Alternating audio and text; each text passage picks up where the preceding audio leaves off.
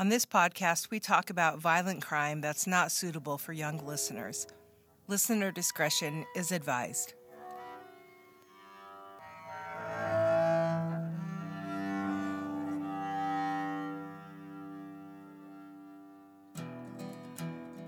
Welcome to the Reform Podcast, a true crime policy podcast. I'm your host, Kimberly Dudick. I'm an attorney and advocate for crime survivors and legal reform. This season, we have been digging into the Lady of the Dunes mystery from Provincetown, Massachusetts. And we are finally going to be talking about DNA and privacy laws that are involved with cases like these. We're talking about DNA and privacy laws as they relate to uploading an offender's or a victim's DNA into a genetic genealogy database and trying to find some sort of a match.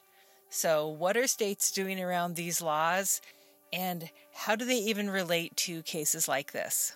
So let's talk about this case. The entire season, we've been focusing on the Lady of the Dunes. She was the victim of a horrid crime. She was found naked and murdered in Provincetown, Massachusetts, on the sand dunes on July 26, 1974. She was face down, had her hands and one forearm removed, and also some teeth removed. Her body has been exhumed 3 times over the decades since her discovery, and DNA has also been removed in attempts to find out who she was. If we know who she is, then it is much more likely we'll be able to learn who killed her. So since her discovery in 1974, forensic science has grown by leaps and bounds. What we're able to do with science now to help identify people, as compared to what we could do in 1974 and using DNA, it was not even really contemplated over 40 years ago when she was murdered. Over the course of time since the discovery of her body, different investigative techniques have been used to try to identify her. In 1980, her body was exhumed and blood samples were taken. 20 years later, in 2000, her body was exhumed for a second time for DNA sampling and an attempted DNA match with Rory Kessinger's mother. If you remember, we talked about this before. She thought that her daughter, who had disappeared, may be the Lady of the Dunes, and they attempted a DNA match, but there was no match. In 2006, a clay model was made of the Lady of the Dunes head, and also age regression drawings were made. In 2009 and 2010, Provincetown Police Detective Monica Himes and then Police Chief Jeff Jaron worked with the National Center for Missing and Exploited Children in Alexandria, Virginia, to develop a 3-dimensional color composite of what the Lady of the Dunes may have looked like when she was killed. So science and time have been adding new dimensions to the Lady of the Dunes case. And in 2016, something else happened which may prove to be the answer to finding out who the Lady of the Dunes is, and then to identifying who killed her. In 2016, a reinvestigation of the Golden State Killer case occurred, and it was centered on DNA evidence. This type of evidence was nearly non-existent in the 1970s when the Golden State Killer was active, and also when the Lady of the Dunes was murdered. But this new evidence, along with the tireless work of Michelle McNamara, Paul Holes, and California authorities, led to the identity and arrest of former police officer Joseph James DeAngelo as the Golden State Killer. He eventually pleaded guilty to 26 charges involving rape and murder. He was sentenced in August of 2020 to serve more than 12 life sentences for his crimes. So let me talk to you about how he was identified. According to a Forbes.com article, first you have to profile the perpetrator. To do this, investigators collect biological material such as blood, hair, skin, or semen from a crime scene. In DeAngelo's case, they collected DeAngelo's DNA from a swab of his car door handle. The second thing to do is a genetic profile is then created. This profile will be able to be used to compare the DNA of the alleged perpetrator with others trying to identify them. I'm saying alleged perpetrator because we are alleging that this person is the perpetrator of these criminal acts. Therefore, calling him the alleged perpetrator, commonly called the alleged perp or the perp, is what you might hear a lot, but I'll just be saying alleged perpetrator. The third thing to do is that testing for comparison is done if other DNA is available. For DeAngelo's case, his DNA was compared with and matched to DNA taken from two victims that he murdered in 1980, Lyman and Charlene Smith. After this match, police then used a genealogy website to confirm the matched DNA results.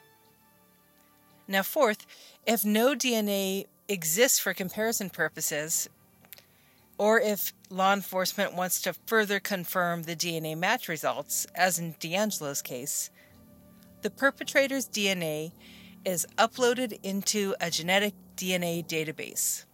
This is a public database of DNA sequences that people have voluntarily uploaded into genealogy websites.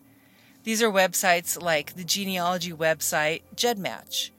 The genetic profiles in these genealogy websites are there because individuals took a DNA test, like that available at 23andMe, and then they uploaded their results to learn more about their relatives, distant relatives from around the world, and also whether they may be more at risk of developing certain diseases.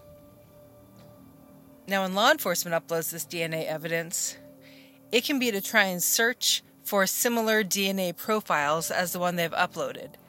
They could be looking to identify a perpetrator, such as DeAngelo, or maybe they're trying to identify a victim, such as the Lady of the Dunes. The hope is that the uploaded DNA will be closely related to other DNA in the database so that a person can be identified. This happens because your DNA is approximately 50% similar to that of your parents, 50% of your mother and 50% of your father. And the percent of similarity reduces the further you go down the family line. So your DNA is 25% from each of your grandparents, and for each generation farther down the line, it will become less of a percentage point. The fifth step is that now we have to build a family tree using not only DNA evidence, but also more traditional genealogy methods, such as looking at birth and death certificates or census data. This can help build a large family tree of members who may be related to the person whose DNA has been submitted. Now, the sixth and last step of this process is to identify the person. Identify the perpetrator. After the genealogy DNA search and building your family tree, identify some possible suspects who may be the person you're looking for.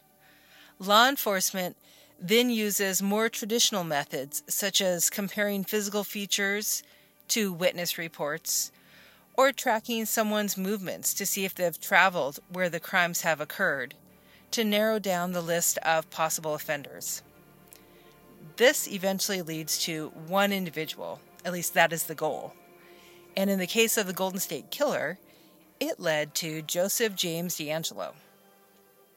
So after seeing how successful this scientific approach can be to solving cases, in 2019, as reported in the tragic unsolved case of the Lady of the Dunes by Natasha Ishak on February 19, 2021 at allthat'sinteresting.com, Cape and Islands District Attorney Michael O'Keefe announced that they were going to use these DNA analysis and genealogy family tree building sites to try to identify the Lady of the Dunes.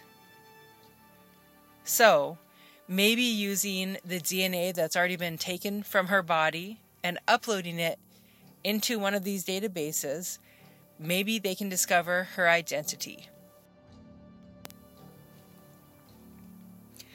And that is where we're going to end things right now.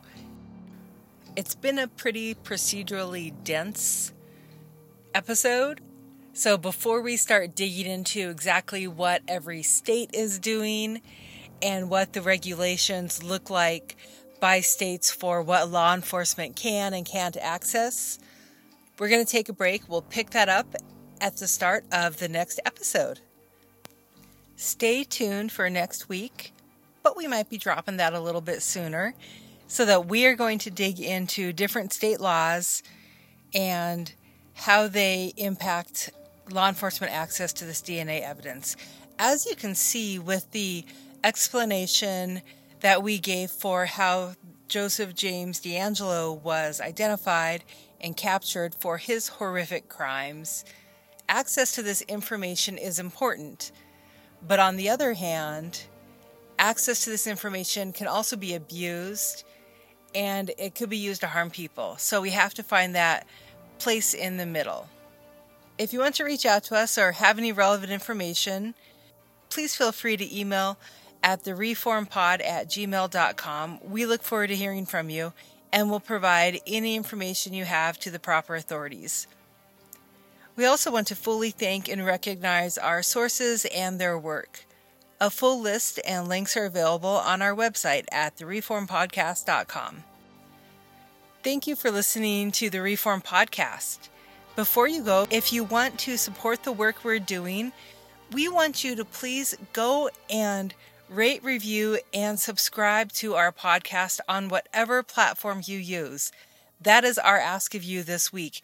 Your voice matters, and when you do that, it really helps us reach more people. The Reform Podcast is written, researched, recorded, and produced by me, Kimberly Dudick. You can follow the Reform Podcast and stay up to date on Instagram at The Reform Podcast, on Facebook at The Reform Podcast, on Twitter at The Reform Pod. Our theme song is Be Mine by the Missoula, Montana musician Tom Catmull. We're making this show on and around the traditional lands of the Salish, Pend Oreille, Kootenai, Shoshone, Blackfeet, Chinook, and Multnomah peoples, and many other native tribes. With deep respect, we acknowledge the indigenous people of the West and throughout the United States. Wherever you are, thank you for listening. Until next time, keep searching for justice.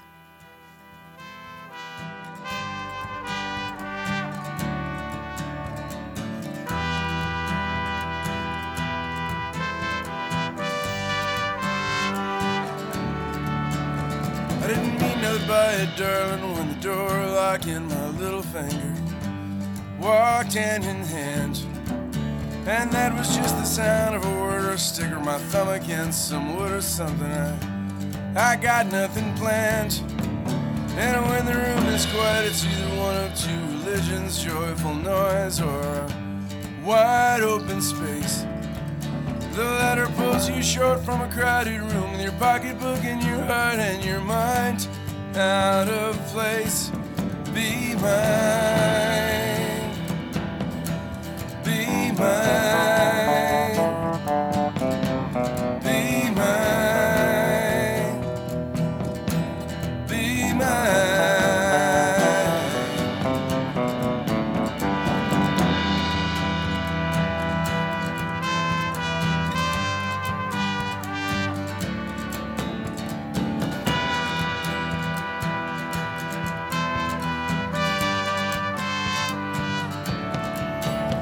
Started out as innocent as hearing lovers kiss in darkened taverns while minding your own. But when your ears fill twice with chance encounters, a charming third, and you'll someday find it stained to your bones. It is particular about company, and it sparks the flame of jealousy in those you hold close. And it has no fear of poverty, the bottle or solace. You see, you are what it needs most. Be mine.